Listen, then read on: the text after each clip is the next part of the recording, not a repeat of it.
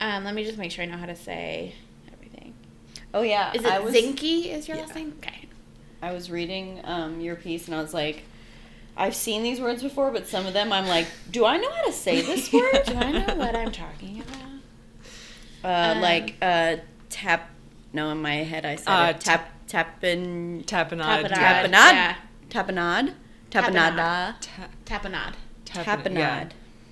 It's not tapen.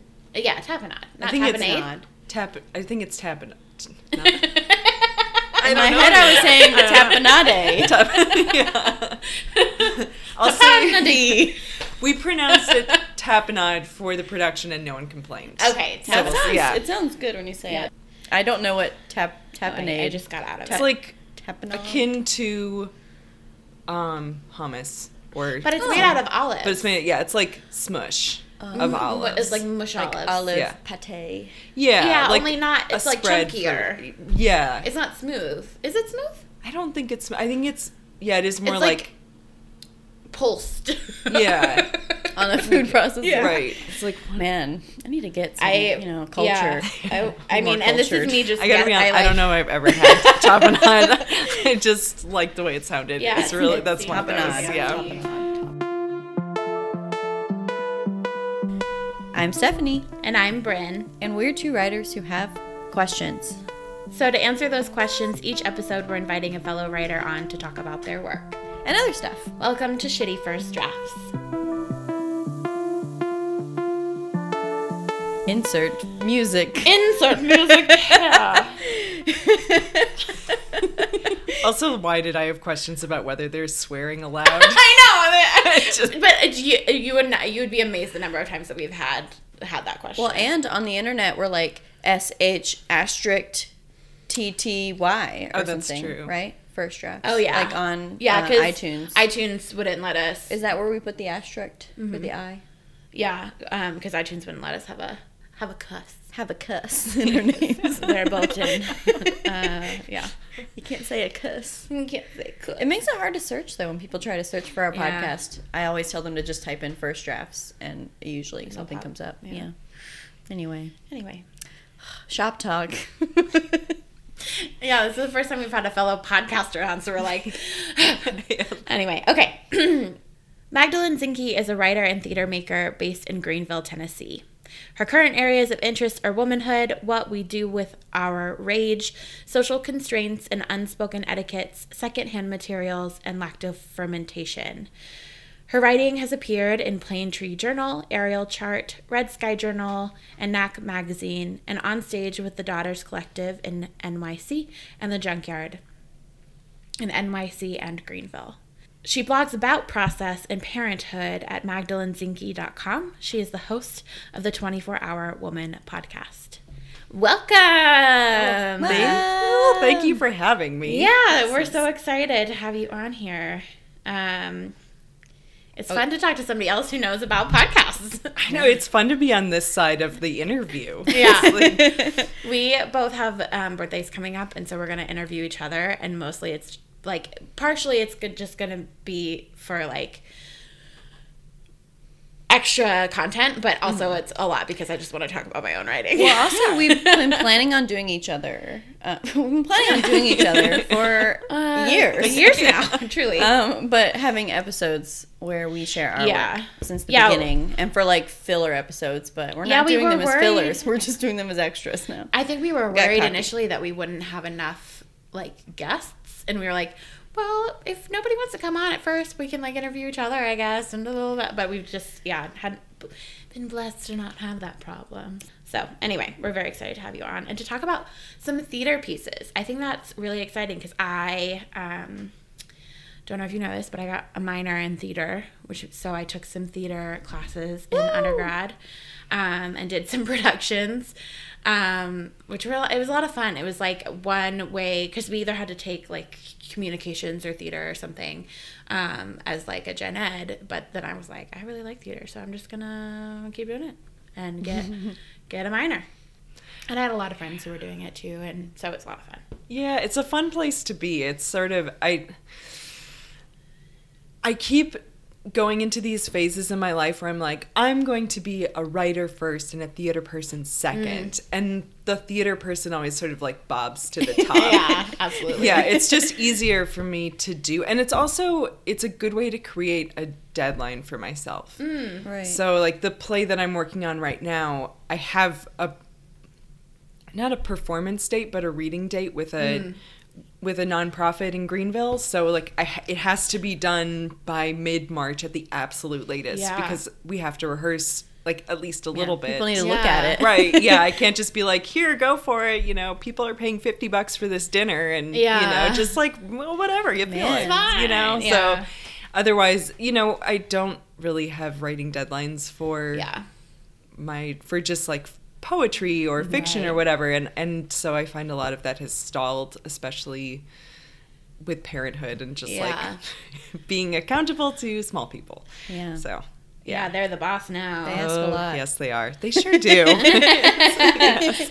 I love them, and it's really nice to be away for a week. Yeah, vacation. Yeah, and both can be true at the exact same time. Mm-hmm. So Meg is currently doing a residency at the Firefly Farms. The Firefly Farms. Yeah. We've recorded here once before. Yeah.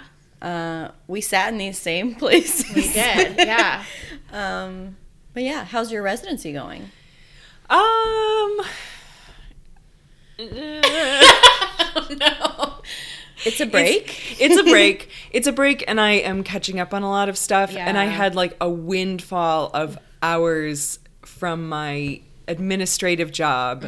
Like I was trying to get them to send me everything for last week, so I could do it last week because my mom was in town, and so I had someone to take care of the kids, and they just like didn't get their stuff together.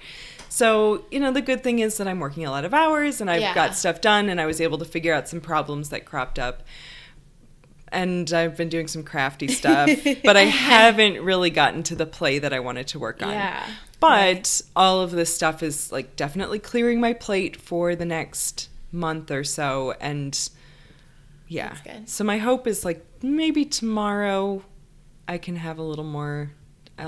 Tomorrow I'll hopefully have a little more time, and then Saturday I have a craft fair, and then Sunday it's over. But it's been a good week. I've had 2 days in a row where I didn't speak to anyone, and beautiful. That's really nice. Yeah. Sometimes you have to just like be your own secretary for like you have to set aside time to just like clean up the mess you've been making or like your mental mess for a while. Just get things done. Yeah, especially if you're like, I don't know, if you're in school. Parenthood in my experience has been a lot like being in school, especially being in grad school, where it's this really intensive thing that sucks up a lot of your time, and then you really have to like just put aside time to do stuff like clean your room or, you know, whatever the case may be. Yeah. So it's good to have the administrative week, the breathing week. Yeah. We sometimes have like I'm like, I need to do some life admin. And so we go to a bar and just like plonk away at stuff. And I like fill out my planner, which I've neglected and that kind of thing. So yeah, I think that makes perfect sense. Is your job remote then? Yeah. Okay. Yeah. I'm working for a church and a camp that I was associated. I used to direct the camp, and I went to the church as a kid. And, you know, so I know the people and I love them. And it's not much work. And do they have color wars at this camp? You know, because I think you should start them. I didn't start Color Wars, but I started a tradition of in the woods capture the flag. Oh, nice. And it got like they've continued on after I left. It's gotten really intense. It involves like massive amounts of face paint, and now there's like. Well, that's cool. I never went to camp. Oh, I went to camp. I really liked it. Yeah. I kept going back. Yeah. And it was churchy? A churchy camp with a churchy lean? Very vaguely. It was more, it was like... I love a vague church. It was Waldorf camp is really what it was. Mm-hmm. So like Steiner School, I don't know. Not everyone's heard of that. Sounds familiar. But I just know about the salad.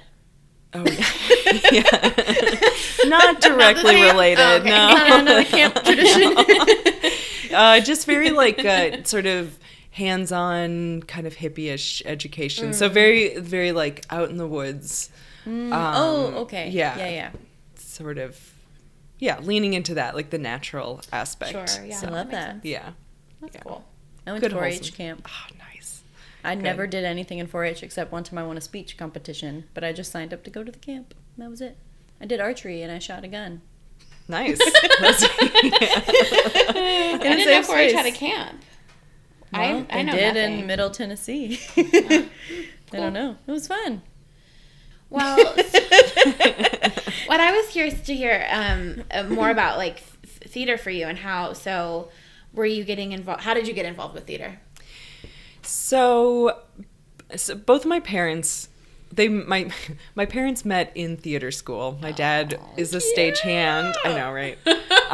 And he's been working at the Milwaukee Rep for my lifetime. Yeah. Or probably not my entire lifetime, but it's like, you know, the way that some people's dads work at the bank. My dad works backstage. Yeah. And my mom was an actor. She stopped once. I don't know. It just sort of got like phased out. Yeah. But it's, you know, there's relatives on both sides of the family who do various amounts of theater, and my grandparents did it, you know, so it's sort of almost like a family tradition. Yeah, a family tradition of doing it casually. So I'm one of the first to do it, besides my dad, to like really try and, I don't know, to like do it into my 30s and in a way that's like, I want to make money from this. Right, like sustainable. Career. Exactly. So I majored in acting in college, and then I went back to grad school in my late 20s. And I went to Sarah Lawrence, which the program there is like, well, here are all of the things, and you choose what you want. Yeah. And I kind of figured out that I don't want to just be an actor, that I really would like to incorporate all of my various interests, and it gave me an idea of how I can do that. So the goal right now is to end up being as something kind of like a Julie Taymor-esque, you know, like, here's the picture. Yeah. And I would like to maybe insert myself in the middle of it a little bit more, or maybe like on the periphery as like a small but fun character. Yeah. So right now I'm in Greenville. I'm working with a couple of friends, and they have a farm, and we're seeing how it can be almost like in some ways a Firefly-esque place, but also with theater. So the play that I'm writing right now, the play that I'm ostensibly here to do at this residency, is going to be put up there probably in May. That's exciting. Yeah, so that's pretty cool. Is that the reading that you're talking about, or is it more okay? Well, there's going to be a reading, and then that was originally going to be the production. Was that there's a farm and food nonprofit in Greenville called Rural Resources, and I used to work there. So when I moved back to Greenville, I was like, well, maybe they'll at least like give me space. Absolutely. And the director was like, hell yeah, let's do this. And we made plans. And then I also started realizing that these other friends of mine were interested in making Greenville a more artistic place. They're not, one is more film focused and one is more like visual arts. So we're seeing how those three things can fit together. And I'm going to be taking the play that I'm writing and putting that on. It takes place in a kitchen, and they have a kitchen that like opens out onto a little patio. You can open up double doors. So I want people to feel voyeuristic when they're watching it, and what better way than to have them watch it take place in an actual kitchen. Yeah, that sounds perfect. Yeah, I'm pretty excited about that. And it's something that is available here in East Tennessee and is not available in New York unless you have lots of money, which I do not have yet. So, that's so cool too, because it's such like a unique experience in that every time the people, I'm not good at talking about theater. The experience that they'll have is like completely unique to that space and time and things like that, which is really neat, I think, for theater. There's so much. One thing I noticed in New York was there's just like a lot of, unless you have a lot of money to throw at it, things tend to, I don't know, it's trend. There are trends that come and go. And this is definitely like having that sort of experiential theater is definitely kind of a trend, but it's not a trend down here. Right. So you know, there's still really cool and exciting. Right, exactly. But I mean, I would argue though that like even like Shakespeare in the Park, which is everywhere, is experiential, you know, because it's like putting Shakespeare in the world, and at least in Kansas City, often if there was ever a chance to bring the actors out into the audience, boy did they do it. And which always made me like, unless it was done really well, and there were a couple times it was done well. But I can't remember which production. Really scared. But it makes me really scared. So nervous. I'm like, are they going to touch me? I don't want to touch. Yeah, I don't want to talk to you. I don't want to interact. I don't want to improvise. Like, none of that's going to be fun for me. Yeah. But no, it was more like they were hiding behind people. Like, I can't remember for the life of me what show it was, but these characters were like, pretending the people were like rocks or something. Like they were like hiding behind people, like while they were like sneaking up to something. Okay. And that was cute because they were like interacting with this space, but not in a way that made anybody feel any pressure to like react back. Yes. And I think that that's the way to do it. That's definitely how that's my mode of making. I have trouble listening to call-in radio shows even. I'm my gosh. So nervous about too what much people are gonna, is at stake. Exactly, yeah. I couldn't watch They could say anything. Literally any of the like the audition weeks of American Idol. No. I couldn't do it. When American Idol was big, I was like, I am not watching until we get to the staged productions. Like I cannot. The secondhand embarrassment is like crippling for me. Oh, I watch that. Oh, I somehow I don't have a problem with that. I love that. I think that's why I can't watch like most reality TV shows because I just get so like my anxiety, like I get physically invested in their narrative in a way that like makes me react super dramatically. Anyway, that actually just gave me some insight into how I write plays. Is that I often try and lean into the absurd. Or just like the bigger than life, because I want people to feel like it should be a cathartic experience to see any sort of play, but I also don't want people to be afraid.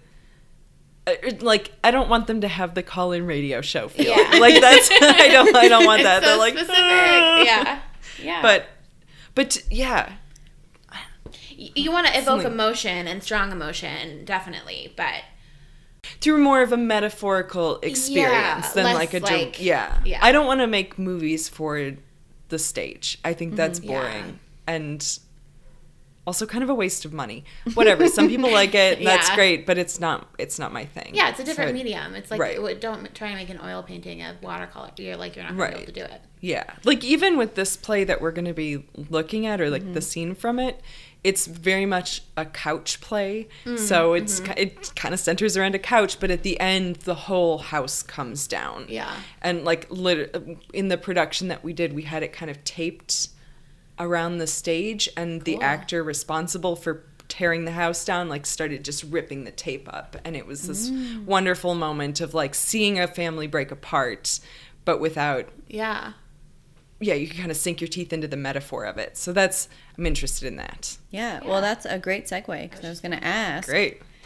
With the piece that you brought in, can you tell us anything about it? Any more about it? Like, a little context. What's it called?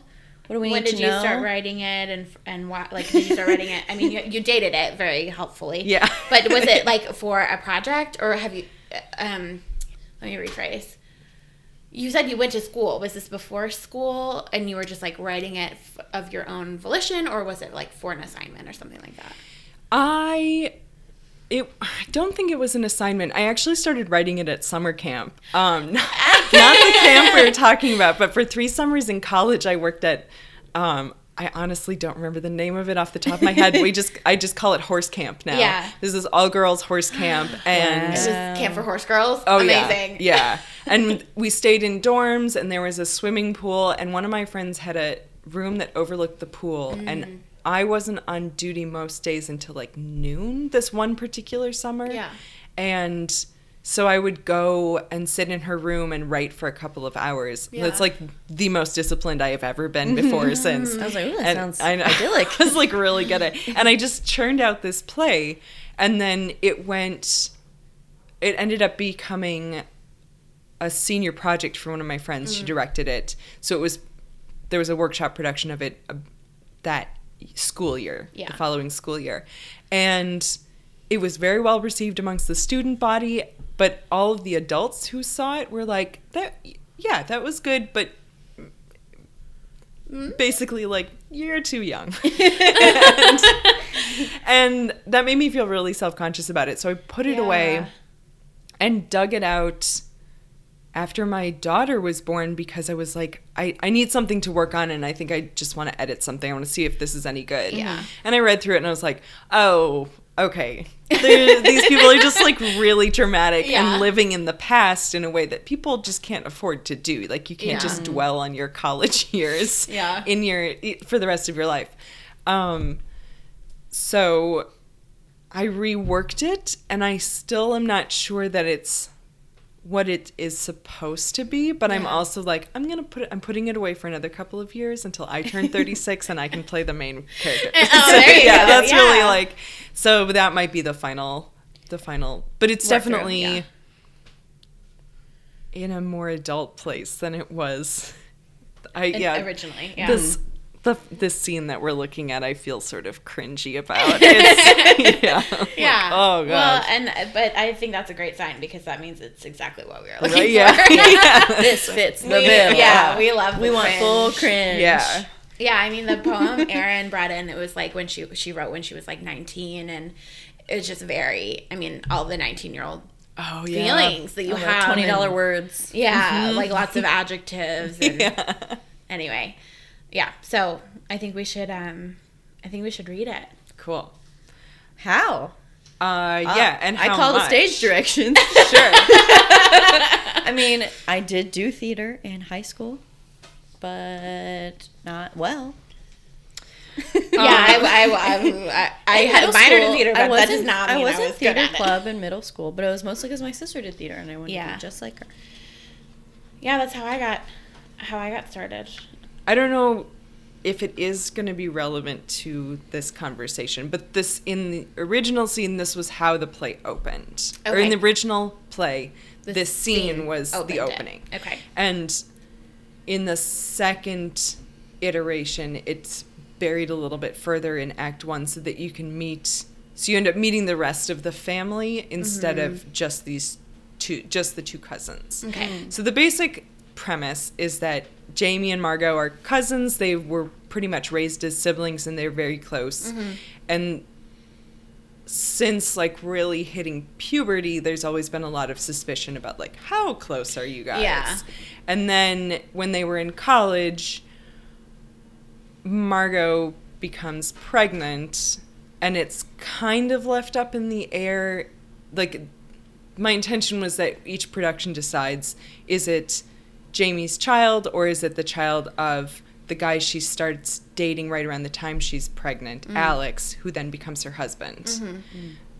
So there's this big question hanging over Callie, the daughter, over her life, really. Yeah, so, of the parentage. Yeah, like, are you an incest baby?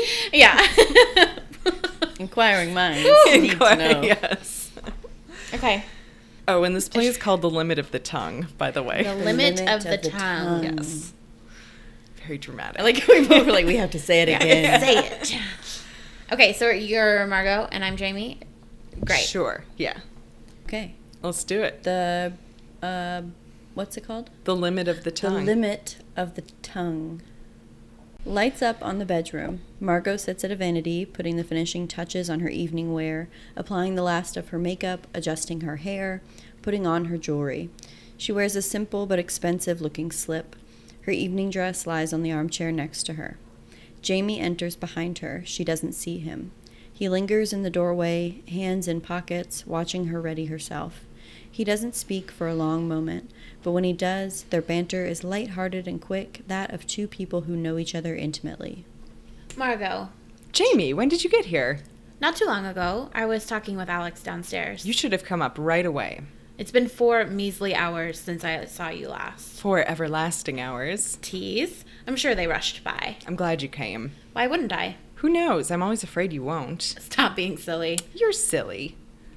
Margot sits down and begins to put on her makeup again. Jamie watches her for a moment before going on. I almost hit a biker today. Did you? Yes. On your way here? Before, when I was out to get wine. Brought wine for the dinner party, did we? You like wine. But my sweet husband makes martinis as we speak. Yes, I know. Had one already? Just one. I can smell it. You always did have a nose for danger. Too bad I couldn't pass that trick on to my daughter. You gave her plenty else. We're waiting on you, as usual. You're flattering me, as usual. Anyway, I know you're not waiting on me. You're waiting on Suzanne to get here with the olive tapenade. Tell me about your biker. I was on 17th and Napoleon. What do you expect? Exercise freaks everywhere. Conservationists and hippies. There are no exercise freaks in this town. Well, this guy had huge calf muscles. You don't get like that from running around with a picket sign chanting. You need to start writing again. Right, Schmite. And when was the last time? I don't know. July. How do you know? You told me. Did I? Who's your date tonight? Carol Manchester. Cozy party we'll have. Just Suzanne and David besides us? Yes, I didn't feel like having too much hoopla tonight. You know, it makes it harder for the two of us to behave whenever you invite that few people. Behave? Not talk amongst ourselves, make the other guests jealous. They don't seem to appreciate our inside jokes. They've no place getting upset at something that's been funny to us since we were 7. Like tire swings? They look at each other and grin. Too large a crowd gives me a headache. You've got the house to entertain them. Would you stop pacing and sit down for a moment? If you insist. I do. I'm going to be a while. I can't get this lipstick to go on right. You look lovely. Go on. Say it. Angelic. Divine. Divine. Superb. Superb. Fantastique. Like a pie on a windowsill. Oh, dear God. Quit while you're ahead. Where's Callie tonight? Out to the movies with her au pair. The new au pair, eh? Don't start, Jamie. I only thought she might be a little old to need... I didn't know you were still keeping them. It's one of the girls from the college, a Canadian, Helene. What an awful name. Well, she doesn't take any bullshit from Callie, which is why I like her. Well, I guess as long as you're happy. I said don't start. She calls them her hired friends. She calls them her whores. Well, better people have had to pay for love. What's that supposed to mean? Nothing. You can be such a hag sometimes. Oh, now there's the lemon calling the cholera victim jaundiced. Go ahead. Go downstairs. Carol Manchester's waiting. Why did you bring her anyway? Interest in the inner workings of the tenure committee, truth be told. Nothing else? Give it up. So you plan to bed your way to the top of the food chain? Why does everything have to be about sex with you? Why shouldn't it be? When's the last time you were laid? Before you started writing, before you stopped writing, I'm sure, and that was 9 months ago. Long enough for the gestation of a fetal poetry collection is what you're saying. Fuck to write. So take her home, wine and dine on your sweet cousin's bill. I bought the wine. Then gaily escort her to your car, chatting the whole way about how silly I was to even throw a party for 4 people. Oh yes, that fascinating subject. You. Prattle the whole way to her house about this and that, and take her mind into the palm of your hand as if it's the only thing that could ever interest you in the least. You know the game, Jamie. You've played it once too often. And then... As we pull into her driveway, place her hand over my cock and tell her to suck it, bitch. Then thank her chivalrously with a peck on the cheek and drive off into the night. Quite the gallant, as always. Well, what could it hurt? You get to play matchmaker and I'll have plundered Carol Manchester's goods, which half the male faculty want to do, even though she's too old or too young for most of us. More people, yes, people, want to fuck Carol Manchester than want to fuck you, Margot, you beautiful young thing. Isn't that something? You're right. I have played this game once too often. I'm sick of it. I want something else. Prick. Cunt. Get out. No, come with me. They're waiting. I haven't got my lipstick right. I need to put on my dress. Wipe your tears and deal with the lipstick. I can't. Becoming gentler towards her. But terrible things will happen if you come downstairs sans lipstick. The roof will cave in. The dogs will howl down the moon. Help me. Here. He kneels in front of her and takes the lipstick. Carefully, he draws it across her lips. She closes her eyes and inhales the scent of him gently. Thank you. Lights down. Dun, dun, dun, Drama. That was so fun. Drama. I forgot on the page turn that he says cunt, and I was like surprised by it. I was like, page noises. Cunt. So it's interesting that you kind of talked about how it was left up for each production to decide the nature between the two of them, because it wasn't until the reading the second draft that I realized it was Margot and Jamie who are cousins. I was thinking Alex was Jamie's cousin, so that it was like your cousins, but so that like unclear dynamic. I was like, is this about what I mean? Like, or is it fine? It's fine, probably. I mean, I don't know.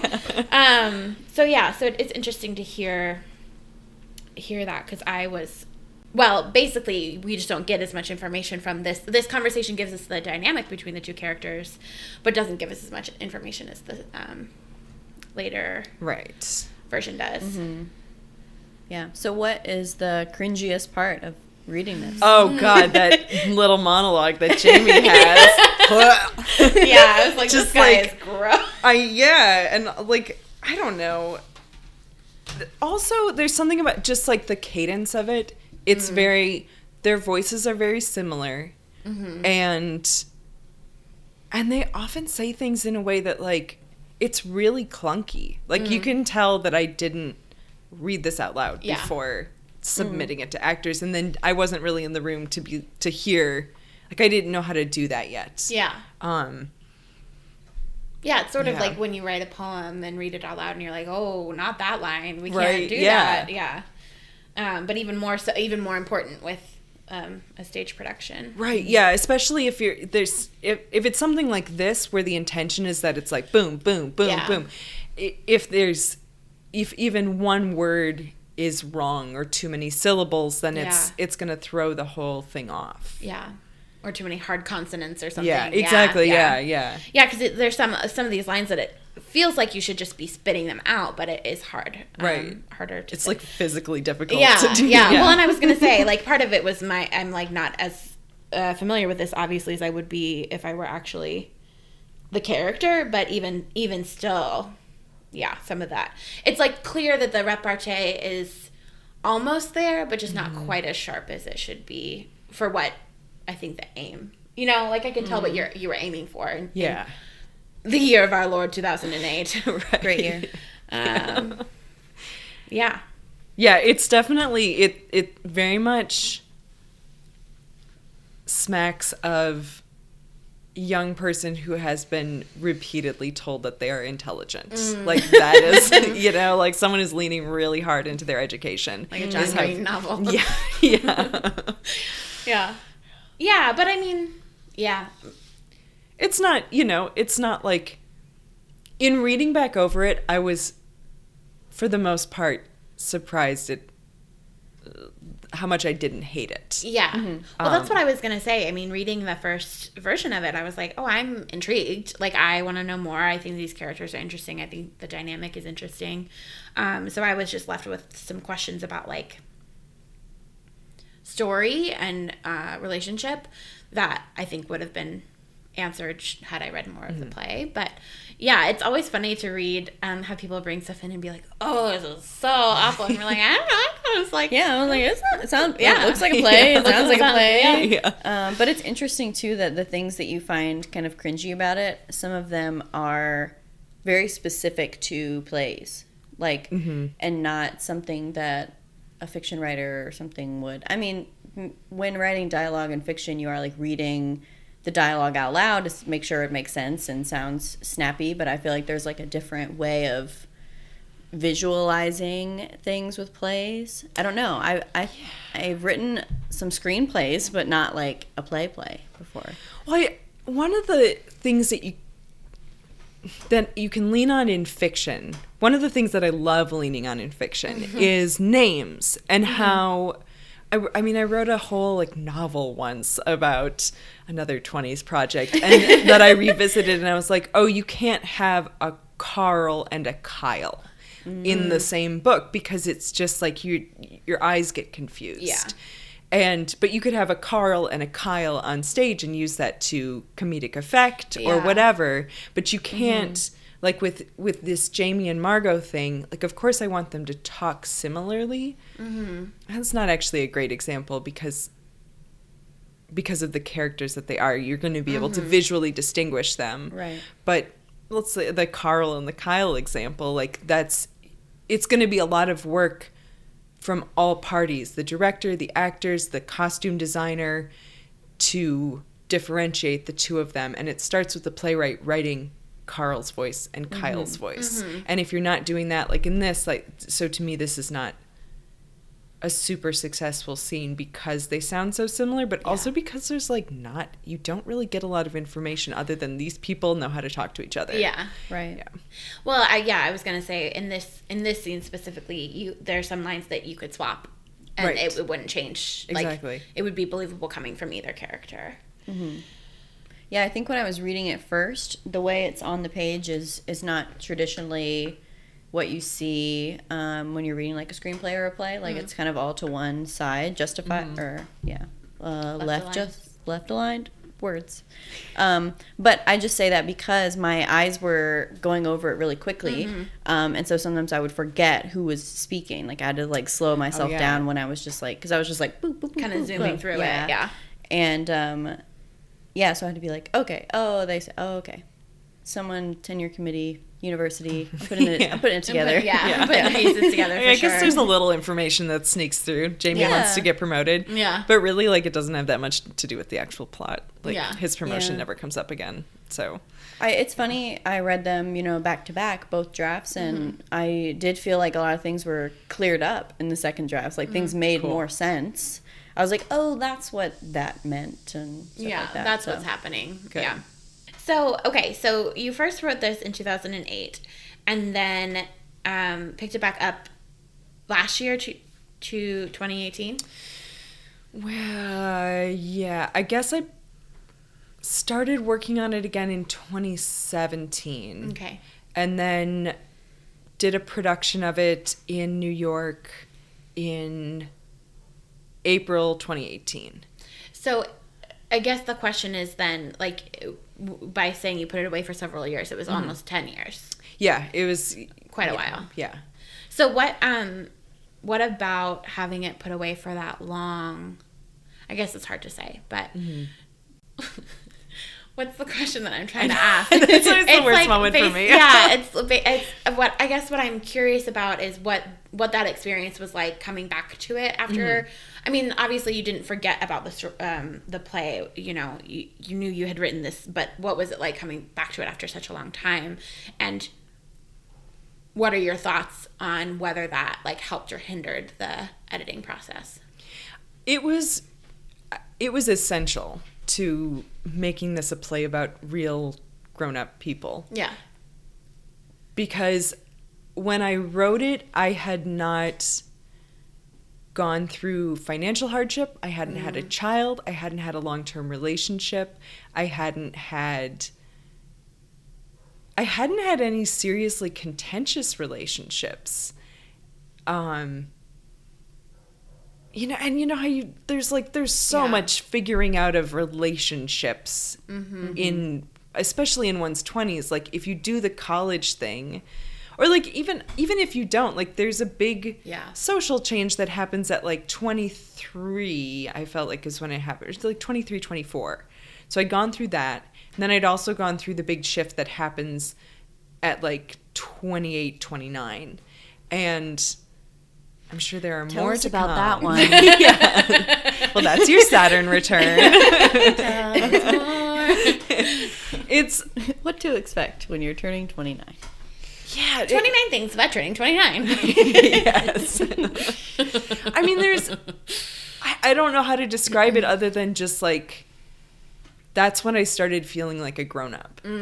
And I don't know what shifted other than I guess I don't know. Sorry, not to No. jump in, but something we've been talking about recently. Stephanie is about to turn 29. I'm about to turn 28. Her birthday's the 21st and mine's the 30th. So like, we're like, really about to. Yeah. And something that I feel like we've been talking about a lot is this idea of like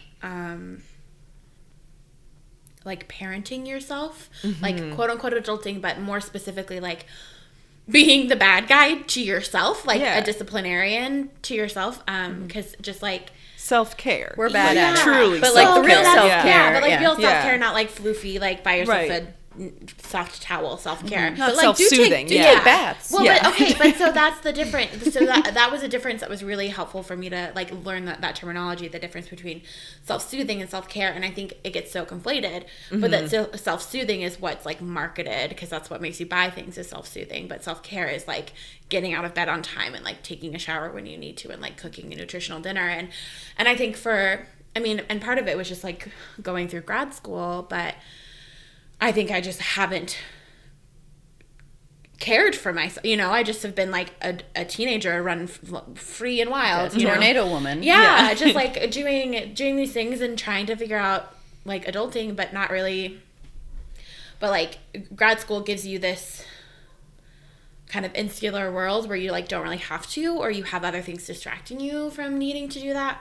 And it's only been, I guess I've been graduated for 2 years now, but I don't know. Anyway, I think that's what I feel on the precipice of is this like idea of recognizing the difference between those two things and like actually being able to make make some of those decisions more consciously or more I think part of it is that by your late 20s, like most people, first of all, something I'm fascinated by is that like every 7 years our cells have completely regenerated. I think I don't have the science to back it up, but I've like encountered this idea before. I've heard that before. Yeah, so I've heard it like multiple places. So when you hit 28, that means that you've gone through 4 total regenerations.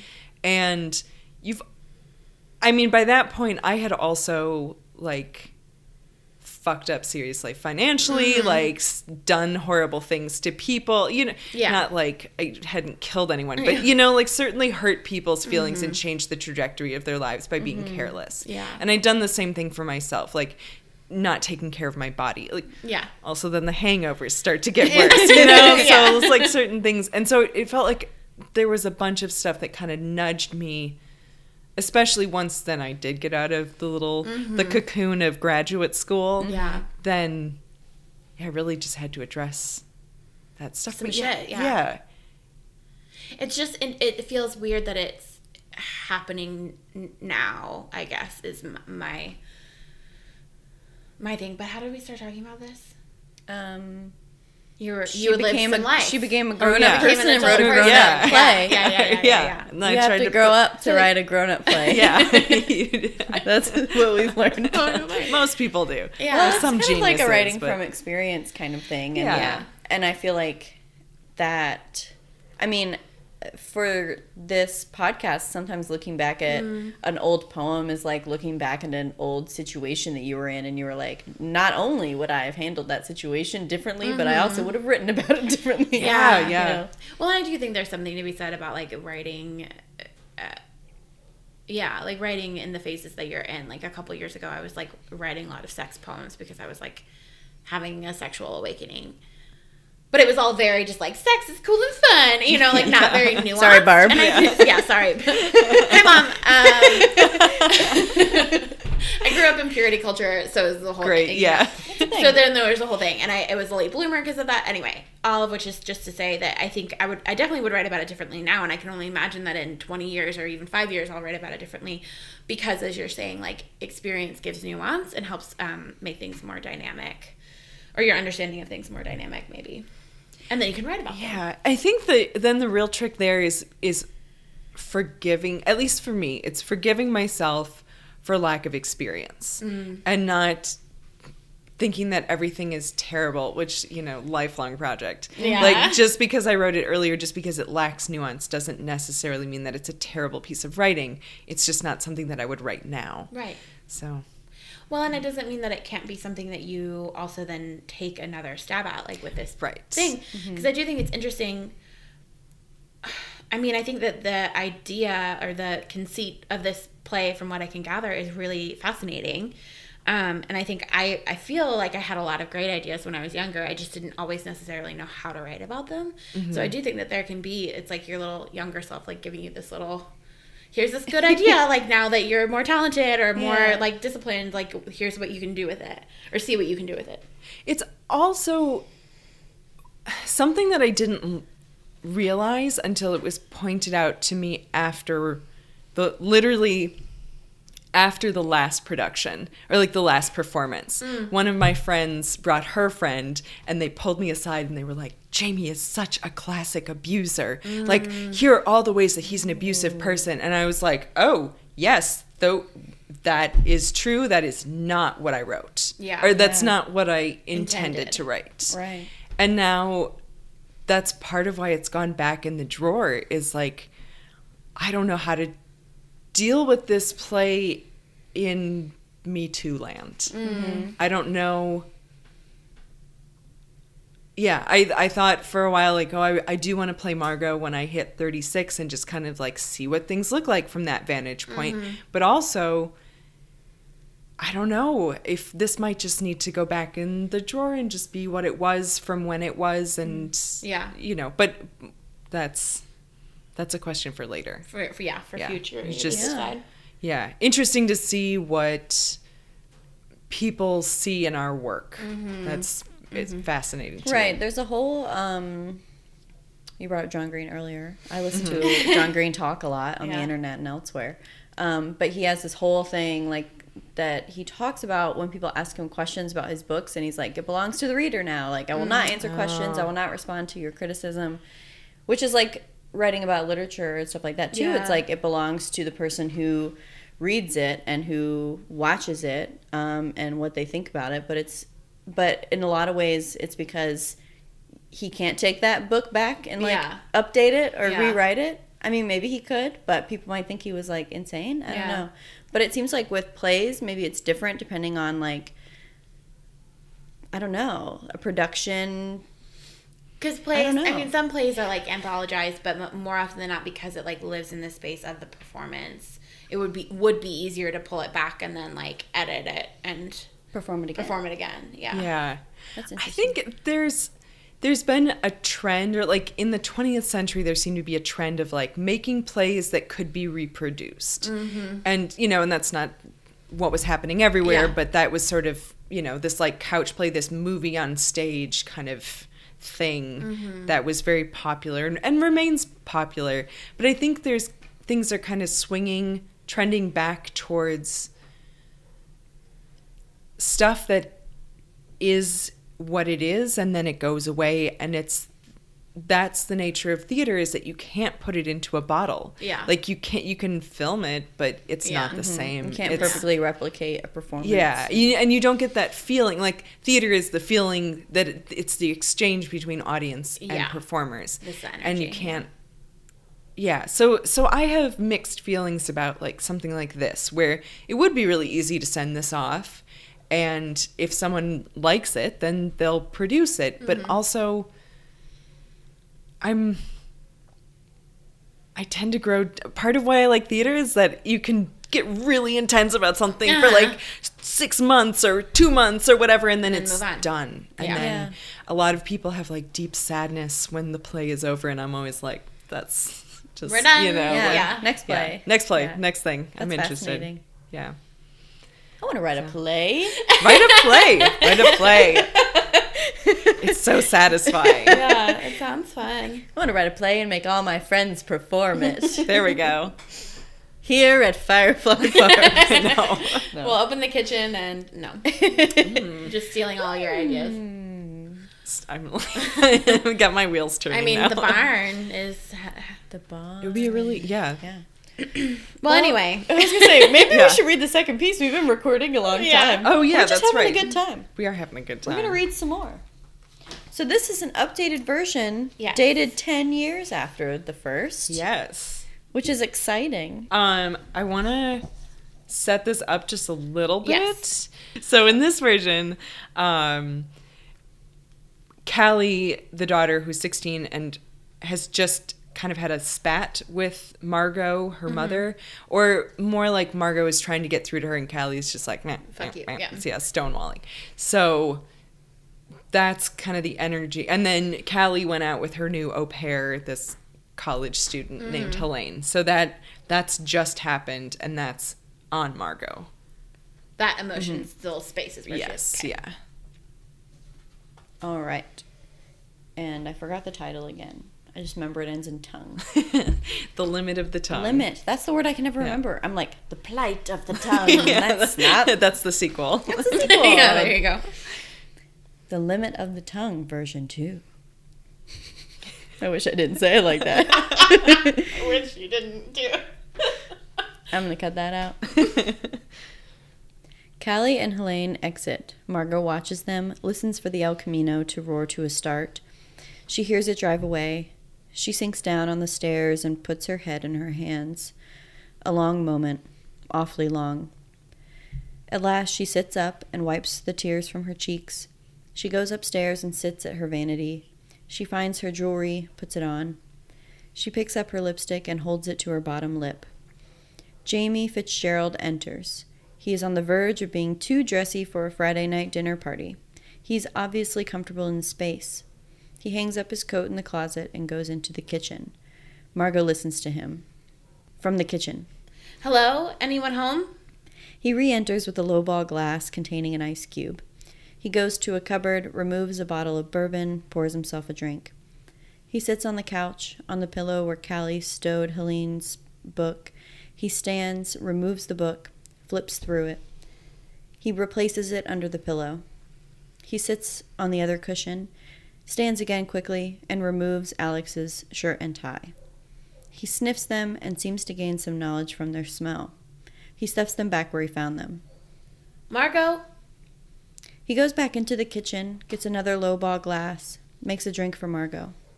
He carries it upstairs to the bedroom. While he works, he talks. I almost hit a biker this evening, on my way here. I was on 17th and Napoleon right there by the wine store. I know you said Alex was making martinis tonight, but Carol doesn't do hard liquor. I wanted to make sure she was comfortable.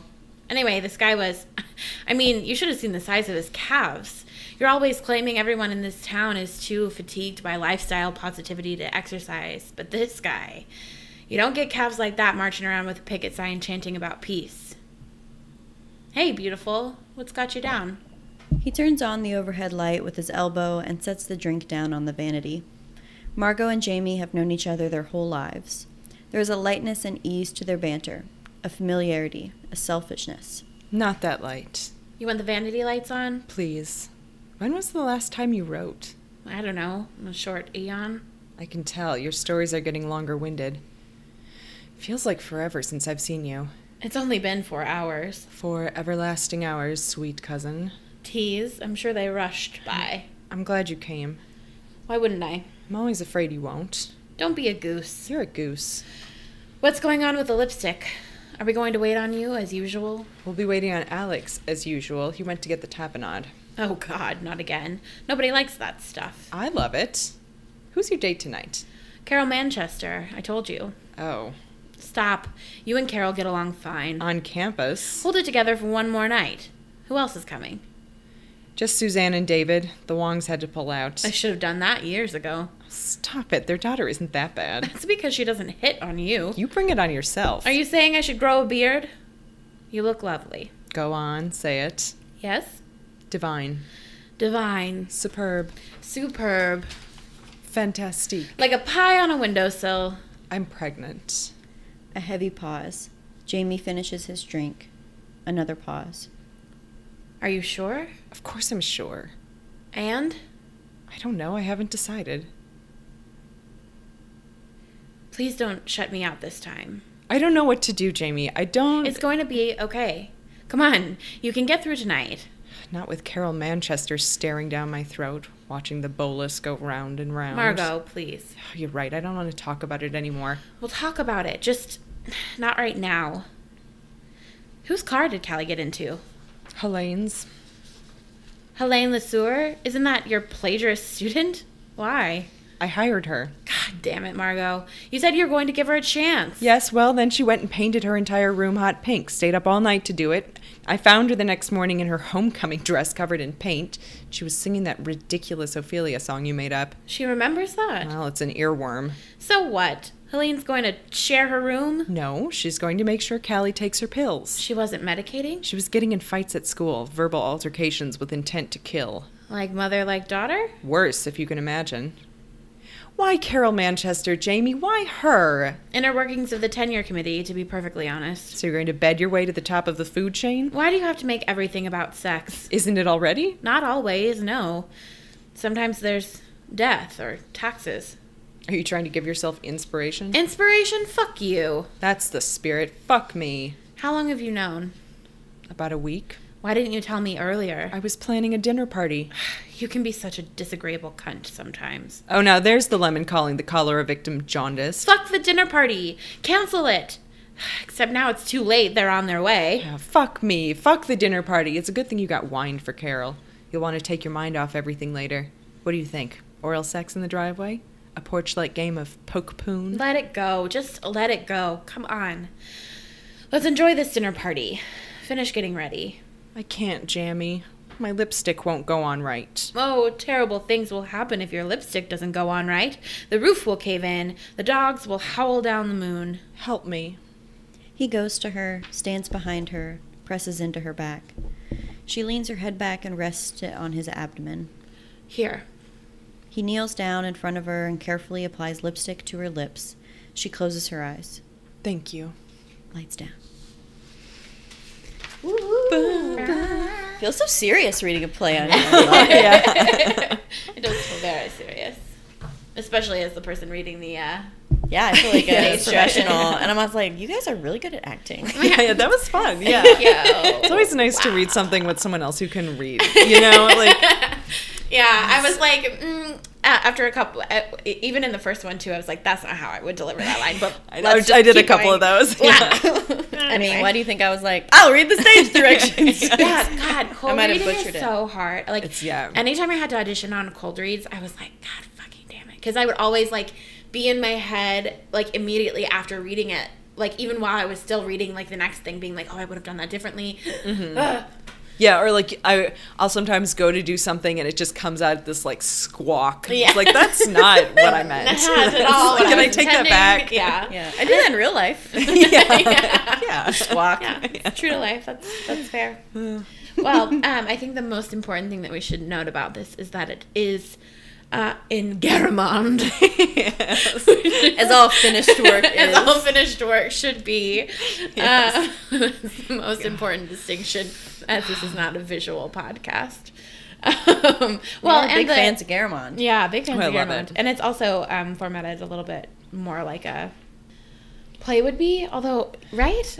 I mean, it's been a really long time since I've read a play. The way that the first one, so for people who are listening and not looking, in the first version, the character names are next to the line. So it's like Margot, period, and then the line. And then directly underneath it, single spaced, is the next line.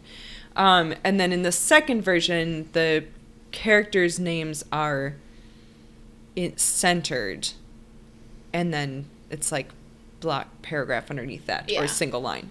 And there's also a lot more white space in the second one, which is intentional. So the first one was really just based on like Dramatist Play Service, I think, is what, like, all those little tiny scripts that you know, that you'd get for like performances. And so that's what I was reading and that's what I was handling. And so it's based on that. Like a little booklet. Yeah. The second version is based on something I found online that I no longer remember. / also, like, I kind of tailored it to my own thing. So one of the things that I'm very nice. Yeah, it's kind of screenplay like too, I think. Yeah, it's just easier to read. Yeah, it is. Yeah.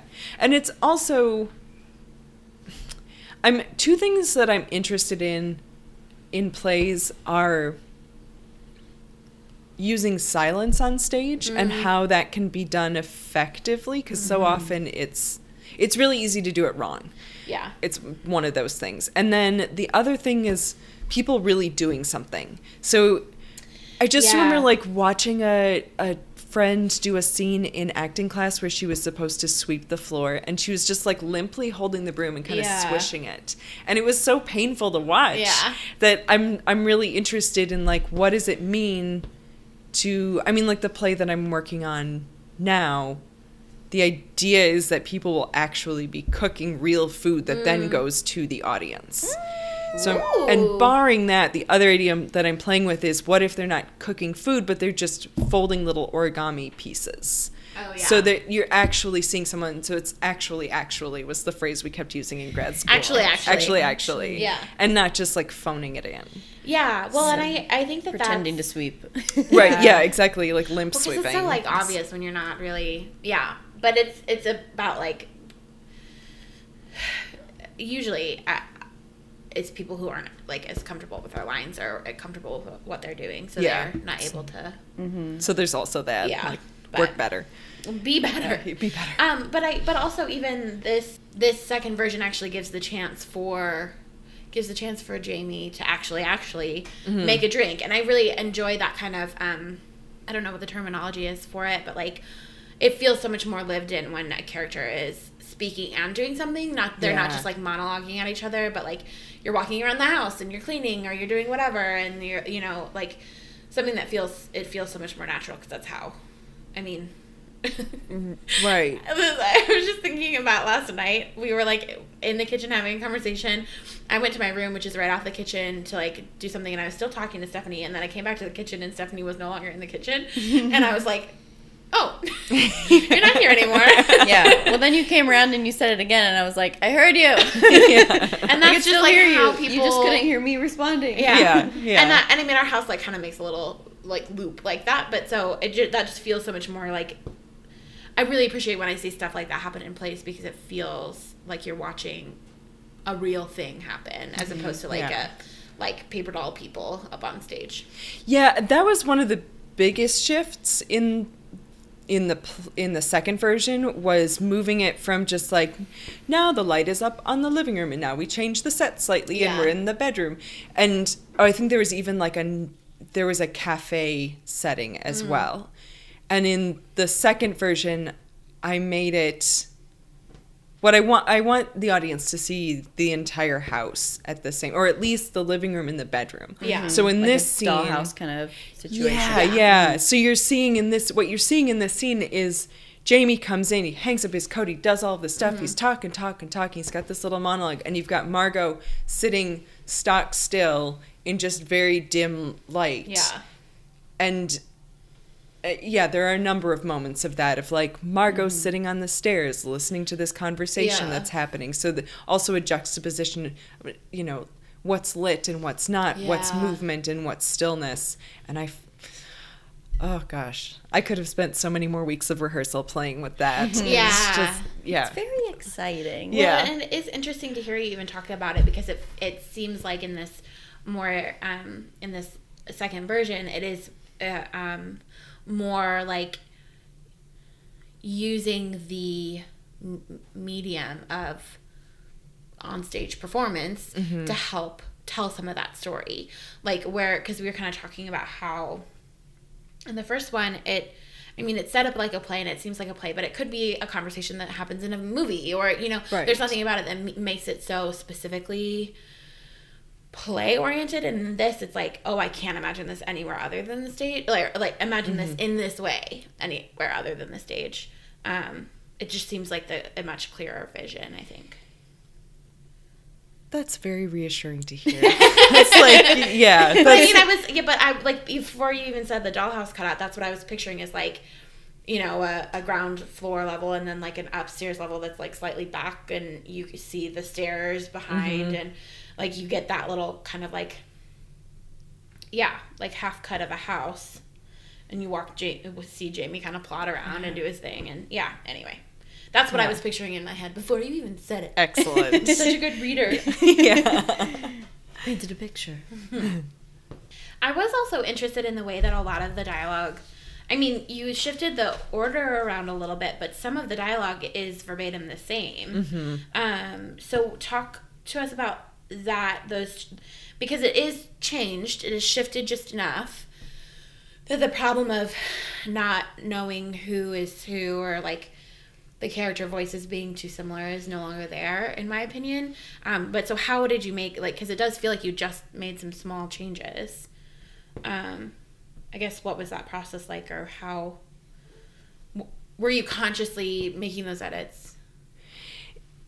I think, I'm trying to remember how this scene, because this was the first scene that changed. What I guess, just now I was trying to remember did I read through it first and then realize, oh, Margot needs to be pregnant for this to work? Or was I thinking of this play and wondering about it and then realized, like, oh, this is what sets everything in motion?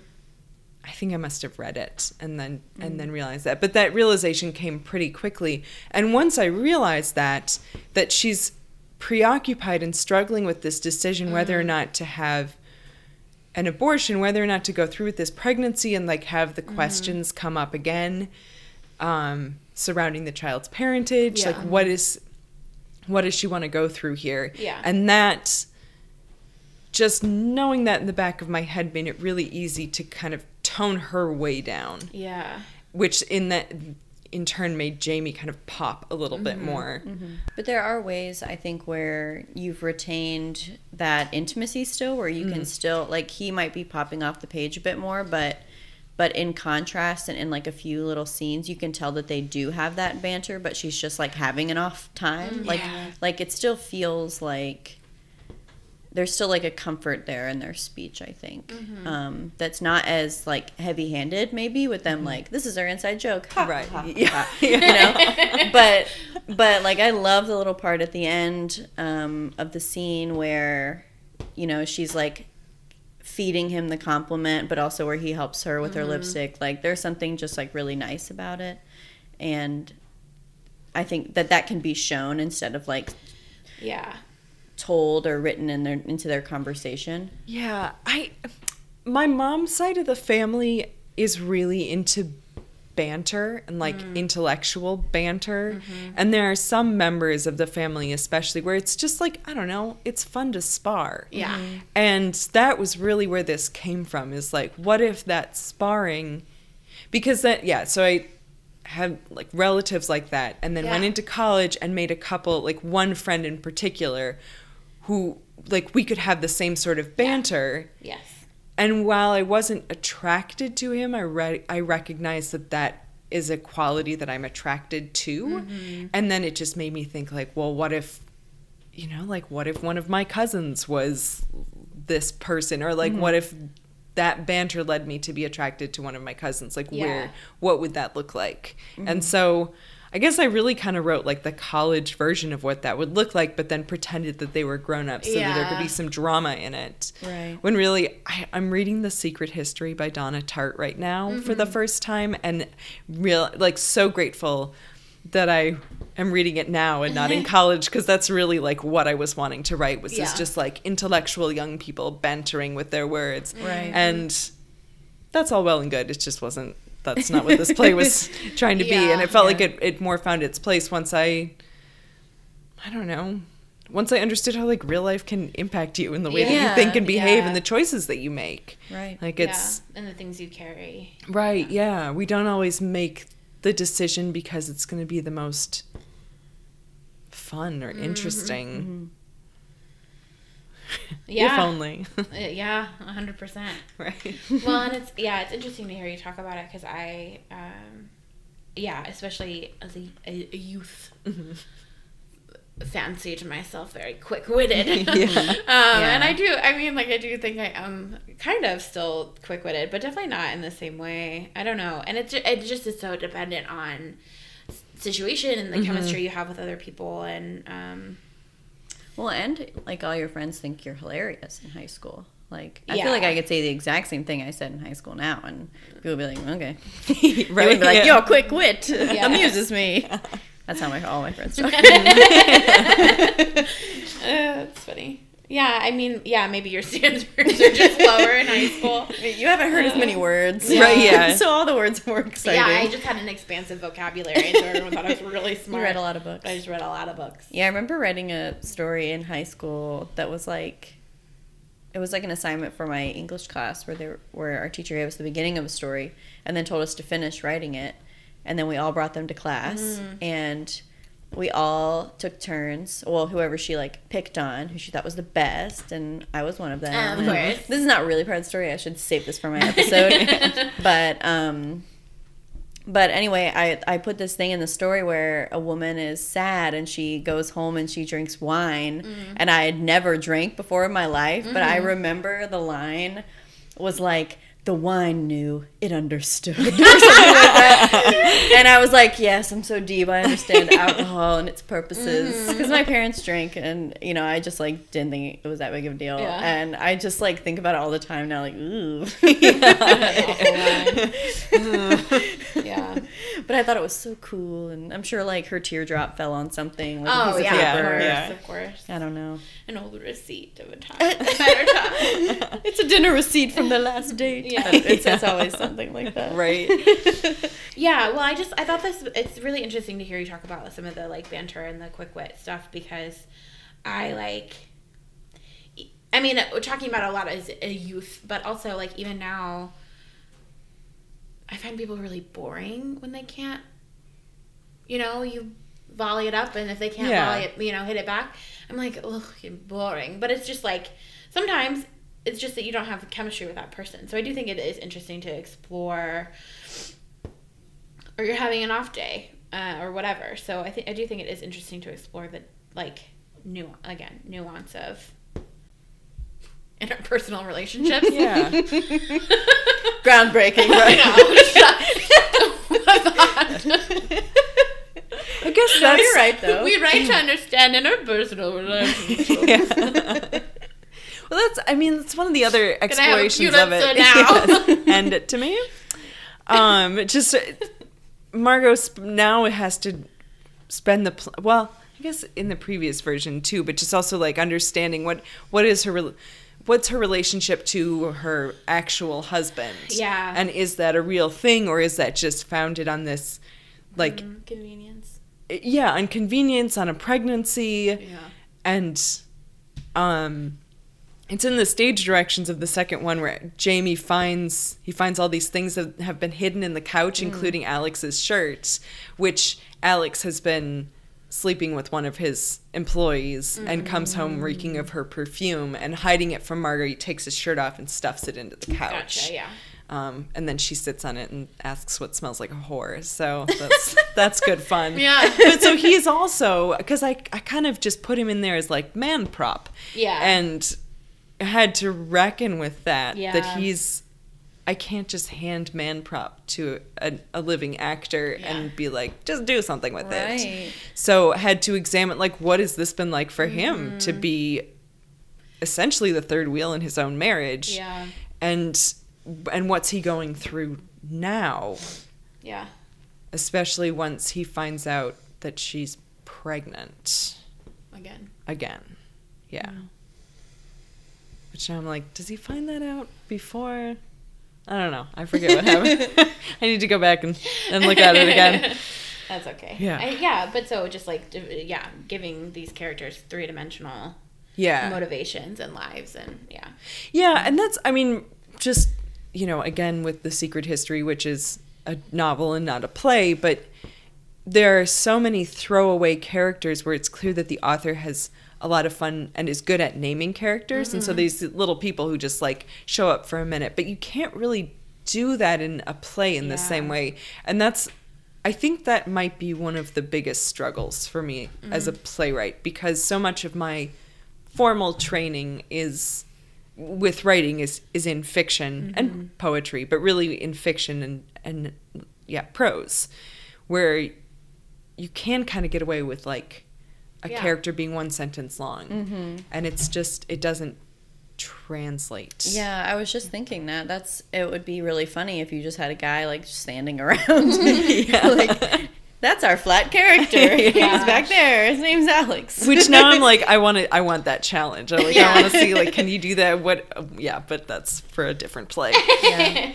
Yeah. I definitely think you can. I think many plays have them, whether it's intentional or right. not. Yeah. Right. But it does seem like there's more of a responsibility to, as you're thinking about them on stage, like, to make them real people, because they will be real people. Yeah.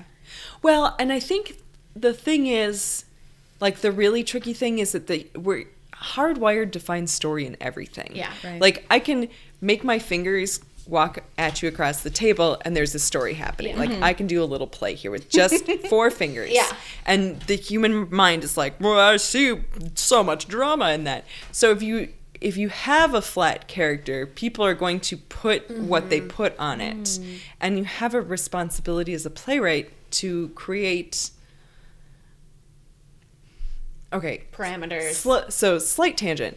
One of my friends was describing to me how she's learning how to do 3D animation, computer animation, and how you have to essentially create like the bones underneath it and then put the skin on top of it so that it's 3D. And that's really like you're responsible as the playwright for creating the bones. And people are going to put onto it what they put onto it. The abuser thing, for example, I didn't see Jamie as an abusive person, but she, because of her experience and her current research and all of that, was like, oh, that's what I see. But there was the 3D frame for her to put that on. And then I ideally, like, maybe have a little sympathy for him. I don't know that she felt that, but that's, but that was her experience. And it's my responsibility as a playwright to make sure that people can have that experience and that they're not falling asleep because like 1/5 of the play is just kind of like a piece of paper that moves across the stage. Like that's right. That could be interesting. A little Flat Stanley character. Yeah, exactly. There we go. Yeah, I describe all these things in my brain as like ticking. Like how could you take that and put that on stage? Yeah. Like a little experimental. Like, I could be the first one. Right, yeah. I mean, that's one of my other plays is founded on this question, like what happens to the room if you have a character who just talks the entire play, who stands over here and has a monologue that spans the entire play except for the moments where he enters the action and then he leaves it and he goes back to his monologue. So, I don't know. I like that idea. It was fun. It definitely did not succeed. I would not want to be the actor to play that role. Oh, no. He was a good sport. But we ended up, like, having it on a gigantic menu, and he's just, like, reading this epic poem about goddesses, whatever. Yeah. Yeah, so I guess that's also my approach is, like, what happens if? Yeah. That's really interesting. Which I think is a lot of writers. It's like... But also, I guess the angle that where I'm coming at it from is, like, what if I present the like what happens to the audience if I present this image with this image or this sound against this image or whatever the question may be. Is that why you find yourself so attracted to being a playwright? Is because factoring an audience is part of the fun? Yeah, I think so. I think I also like to see the images, and especially for me, it's that when the lights go on, when you finally put it under the stage lighting, and there's just, it's a spark of magic, and it's so exciting, and it has never ceased to be that exciting. Yeah. No matter how many times it happens. And I find it very, very addictive. Yeah. I can't get away from it. That's okay. Yeah. Yeah. Yeah, why should you if it's something that you love? Right. It's true. Cool. Well, we've been talking forever. We've been talking forever. We hijacked your whole evening. Yeah. Oh, that's all right. It's 9 o'clock. Yeah. This is the evening. This is the evening. Yeah, this was sort of the plan. Yeah. It's true. Yeah. Well, thank you so much for coming on our podcast. Thank you for joining us and letting us do a little table read. Oh, yeah. Thanks for doing this with me. Yeah, it was so fun to talk about a different genre, too. When I read it earlier today, I was like, oh, I'm so excited to talk about it. It's like something new and exciting. Like, it's not unfamiliar. Right. But it's different, and there are so many more factors than just talking about. I mean, there's so many more things to consider, and it's just exciting. Yeah, very exciting. Yeah, it's nice in theater to be able to like spread the responsibility out a little bit. I think that's another thing that I like about it. Is that whereas if I write a novel, it's all my fault. Yeah, and if it's a shitty play, it's not entirely all my fault. Yeah. True. Thank you so much for being here. It was a pleasure. Thank you for having me. If people were to want to hear more of your voice or to read more of your words or see your plays, how would they do that? Well, they can. A good place to start is my website, magdalenzinke.com, and I do some blogging there, And there's also a link to my podcast, which is called The 24-Hour Woman, and some links to samples of writing, and there are even some pictures from this production on there. Ooh. Yeah, so you get to see we'll pick our favorites and post them. Oh, yeah. Yeah, with permission. Yeah. Oh, it's such the best cast. Oh, they were awesome. so wonderful. And I'm also on Instagram at Magdalene.Zinke, which, come. Yeah, why not? Why not? Out. Yeah, come hang out. Come see when I put my stories. That's my favorite. Mm-hmm. Yeah, that's my one and only at this point. Yeah. I guess I do Facebook, but more like, I don't know. Yeah. Because you have to. You have to. Yeah, and I like talking to my aunts. Yeah. It's like, that's where I do that. That's where it happens. Yeah. And is there a project that you're working on now that you're really excited about, or something you want to plug? Yes, ma'am. I'm actually really excited about the play that I'm working on right now, which I've referenced several times. The Kitchen. Is it called In the Kitchen? No, it's called Grist, which is like, kind of. I keep seeing what is it? Grist Literary Magazine. Yeah, Literary Journal. Yeah. It's the Tennessee. The grad students. Okay. Yeah, because I keep seeing like little signs about that everywhere. Yeah. It's haunting me. Yeah. But it takes place on a farm in East Tennessee, and it's about a young woman with sustainable organic ideals taking over or attempting to take over her family's conventionally farmed farm. And the like animal farm, like a farm of animals. Is it like Animal Farm? I realized that the phrasing of that was not what I meant. Not like Animal Farm, the novel, but like, do they raise chickens or beef? Like, or is it more like dairy? More like a crop farm. Okay. And she's coming in and wanting to do like different kinds of wheats and like chicken moving around. What is it? Free range. Free range. Yeah, and she's got all of these ideas, and her father and her cousin, they're like, nah, again, are like, so there's generational tension, and then also like male female tension, and that sounds cool. We'll see. It's but that's going up in Greenville in May. Awesome. And more information will be on my website. Yeah. So website it's pretty is exciting the hub for all of that. That's really cool. Yeah. Awesome. Thank you guys. As always, you can find us at SFD Podcast on Instagram and Twitter, and email at gmail.com. Does that make sense? Send us an email at sfdpodcast@gmail.com if you want to have a chat with us. But you can also DM us on things because we really love attention. All right. Anyway, that's the end of the podcast. The end. Thanks again.